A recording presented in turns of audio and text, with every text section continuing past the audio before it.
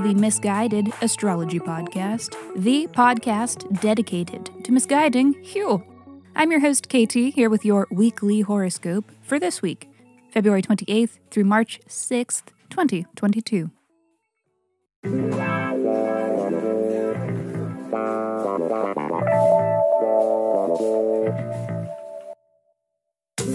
Welcome back to the podcast where I don't know you, I swear, but it might seem like I do because I am sharing musings that are based upon the sun and the moon and the planets and shit like that. Every week, I do a little sky spying and then report back so that you can know what the fuck is going on around here. The astrology is sound, but my guidance may not be. Up to you. Okay, quick housekeeping. Special thanks to Pamela. Thank you! Thank you, beautiful, gorgeous person, for the review. And you can review too. And if you do, I will send you a 24-page, in-depth birth chart report.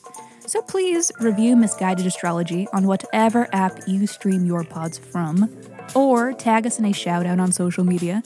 And once you do, reach out and tell me so that I know where to send your report.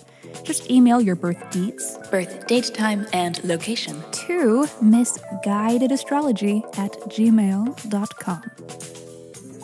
And please check out our mother pod, Misguided Astrology, for episodes where we answer listeners' questions by reading their birth charts. We are always taking new submissions, so if you are not afraid of receiving a little misguidance, please write in and be sure to include your birth details and a question that is unique to you that you are hoping the sky can help answer. Sorry. All right. Let me hurry up and shut up, because we have scopes. So this is your weekly horoscope.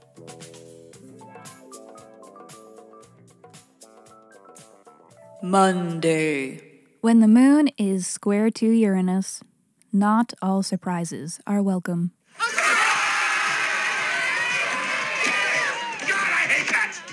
Huh, honey? So you were surprised? Yeah. Look, sweetie, everybody's here. I'm gonna put my stuff down. She knows I hate surprises. Tuesday. But hey, then again, some surprises are very welcome, and such may be the case today when the sun sextiles Uranus. A transit of out-of-the-ordinary occurrences that lead us to innovation and maybe even liberation. And there is another take on this transit that I, an agent of the queer agenda, must dispense. It is my obligation. And that is that the sun sextile Uranus has a real flamboyant vibe. Dude, it's fucking gay as fuck. But you know what's not gay? Moon conjunct Saturn, also today. For all the beneficial advances made throughout Tuesday and its transits, the mood is still somber. Emotions are in check. It's not so much a time to celebrate, and we are exercising a stoic appreciation. Wednesday. Well, look at the time. It is new moon o'clock once again. New beginnings, new plans, new perspectives. This new moon is in dreamy, idealistic Pisces. Our imagination is fully engaged in these plans for the future, and with the Jupiter conjunction, these plans are big. We are shooting for our wildest dreams. This doesn't even just look like a flight of fancy either, because also today is Mercury's conjunction with Saturn. Our perspectives are rooted in what is truly tangible. Critical thinking skills are on point. We are able to work out all the logistics for these plans. And speaking of these plans, what is the plan? Let's have a look. Virgo, this new moon is in your 7th house of someone special. Cute. 7th house partnerships can be romantic, as I'm indicating with my oh my god cuteness, but they can also be business or competitors, so it's not definitely a lover, but very well could be. This new moon is for concocting big dreams with someone else or for someone else. Maybe you are recognizing your wildest ideal for what a partnership means to you and that you might be ready or not. Maybe you're helping someone special realize their wildest dreams. With Jupiter Bigger is better, so don't be afraid to get lofty in these exchanges with the special someone. But also, Jupiter is a planet of healing, so perhaps there is some personal healing to be forged from your one-on-one interactions during this new moon period. If any of you Virgos are preparing to lock it down with someone, if you're thinking maybe you want to approach a special conversation about it, Saturday's astrology looks a whole lot better. But before we get to that... Thursday. Okay, here we go. The finishing touches on the Venus retrograde saga. Today, Venus and Mars will be conjunct Pluto, pulling passions and attractions from the deep, purging hidden desires. There is something really hot about this transit,